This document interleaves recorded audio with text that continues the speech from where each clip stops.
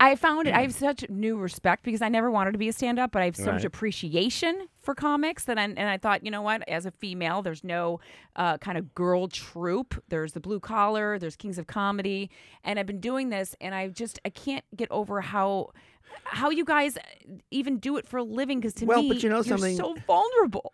But you know something? The thing is, I don't see it as male or female. It's just comedy. I mean, 25 years ago, 30 years ago, when he had Toady Fields, and even now take Phyllis Diller, great joke writer, one of the funniest people ever. But because she grew up in a time when women weren't supposed to be funny, she had to make herself be funny looking, Right. you know, with weird hair. She was actually a very good looking woman, but she had to pretend to be ugly for the sake of That's so interesting. being a performer, and it really wasn't fair. Like, I'm so glad the term comedian is gone. It's just annoying. It's not a Raggedy Ann and Andy. I love You're a it. comedian.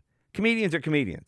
I mean, the thing I love about Ellen DeGeneres, I could do 80% of her act. She could do 80% of my act. I mean, obviously there are gender parts and other things that are going to be different, but comedy is comedy. You know, I watch. So you do think women are just as funny as men?